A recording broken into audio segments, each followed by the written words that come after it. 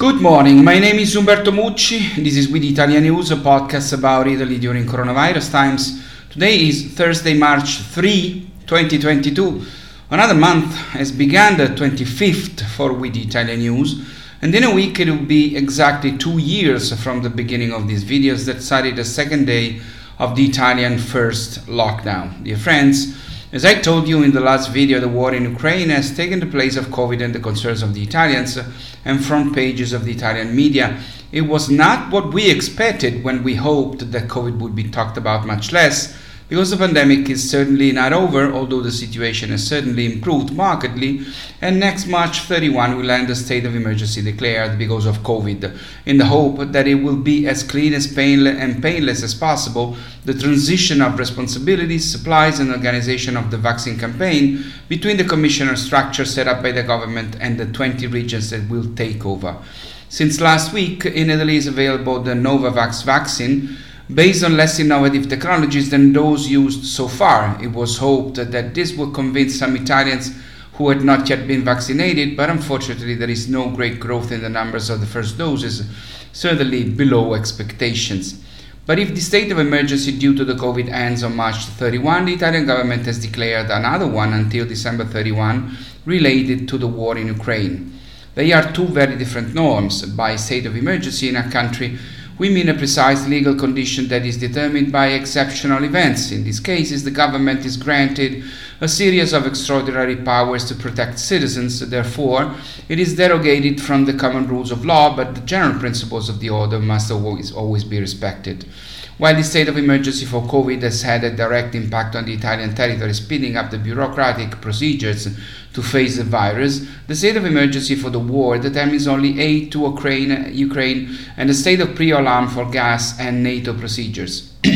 At the moment in Italy, there are several states of emergency in force linked to catastrophic events such as earthquakes in various areas of the country. Among the emergencies to be considered for our country today is that of gas supply, which for 40% in January came from Russia. But the Italian government has started working since before the invasion of Ukraine to reduce this percentage. Yesterday, it was announced that already in February, the first supplier of gas to Italy has become Algeria, through the pipeline that arrives in Sicily, overtaking Russia, which is now our second supplier of gas.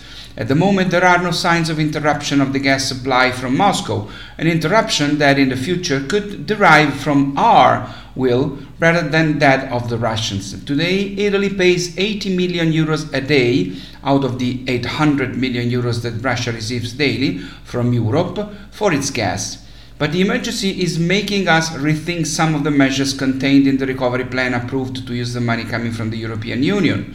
In order to diversify supplies, in addition to buying gas from other countries, it will be necessary to stop the process of closures of some coal-fired power plants, build new storage facilities and new regasification plants. Now we have only 2, and it takes a year and a half to build one, and increase the share of liquid gas imports.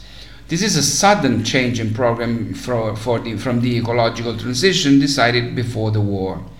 And talking about economics, in February, Italian inflation surged to a record for a third straight month, with a growing streak that started 8 months ago.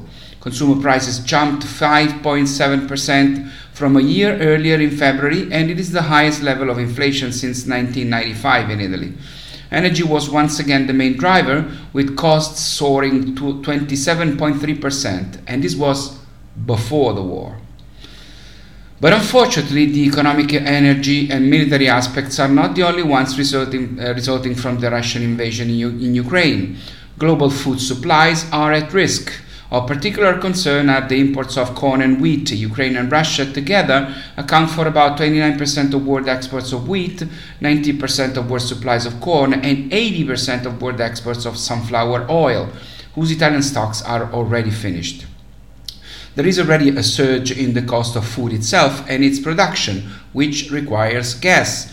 And obviously, Italy is again one of the most affected countries.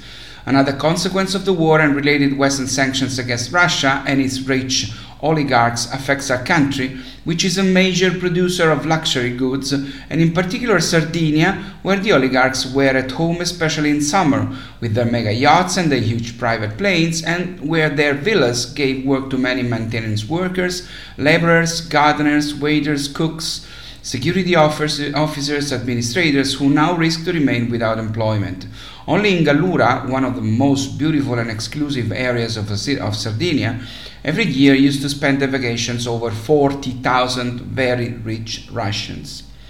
Another problem derives from fear. The fear that the war will become atomic and involve Italy as well. Even if this is a scenario that is sincerely almost impossible to imagine, which, by the way, if we think about it, is exactly what we would have said 2.5 years ago about the hypothesis of a global pandemic. One of the leading companies in Italy for the realization of approved underground shelters has announced that it has received more requests for quotation in the last 5 days than in 22 years of activity. Meanwhile, refugees fleeing Ukraine continue to arrive in Italy. They are mostly women and children left at the border by their husbands and fathers who have returned back to their cities to fight. In this humanitarian crisis, Italy is expecting 800,000 people. It will welcome them with warmth and friendship, providing them food and places to live surrounded by affection and solidarity. And we will also vaccinate those who are not yet. In Ukraine, before the war, only 35% had been vaccinated. The arriving refugees will have refugee status for 1 year, as foreseen by the Temporary Reception Directive approved by the EU, to automatically recognize international protection for 1 year renewable to all people coming from war zones, who will not therefore have to submit any asylum request. They will receive the document and will be able to move freely in the whole Europe. There will be no allocation of reception quotas for the 27 member states of Europe, since the refugees will be free to choose the country in which to go to join friends and relatives. In Italy, since the first day of the Russian invasions, a race between families, organizations, associations, ordinary citizens and institutions has begun to prepare places of welcome, to donate food, clothes, medicines and any other kind of good that could be useful to the Ukrainians who would arrive here. In this situation, the Italian people show all their heart with a very moving solidarity.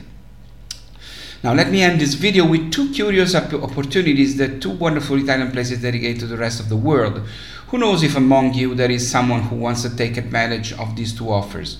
The first opportunity concerns Venice, which has been inspired by an American city to offer resources to switch from smart working practice from home to smart working from any city in which we can find ourselves or even move. This is the new trend of e-residency for digital nomads, inspired by the Tulsa remote working project, when during the lockdown, the Oklahoma City launched an appeal to remote workers to relocate, promising to pay them to do so. Venice is doing the same thing. The project is called Veniware and allocates resources to encourage the diffusion of a new model of residency linked to the so-called anywhere workers, with the aim of fighting or at least stemming the depopulation of the city, which has reached its historical minimum of inhabitants, 50,000 against the 174,000 of the 50s. Active for only a few weeks, the platform Veniware has already registered the interest of over 15,000 people, with over 1,200 registrations of workers willing to move to a new way of working and living in a new city like Venice. 30 to 40-year-olds, mostly from the United States and Northern Europe, willing to base themselves in the city for a minimum period of 6 months. Another opportunity comes from the Lazio region, where Rome is. Lazio is paying locals and tourists $2,200 to get married here. It began to accept applications on Monday, and it will continue to welcome them until January 31, 2023, or until the fund runs out. The project is called From Lazio with Love. What do you think? Do you want to get married in the Eternal City or in one of the delicious towns of this region and then move to Venice and get paid for all of it? It's all for now. It's all for today. My name is Umberto Mucci. This was With Italia News. Please take care. Please stay safe. Please protect yourselves. I'll see you next Monday. This was With Italia News. Ciao from Rome.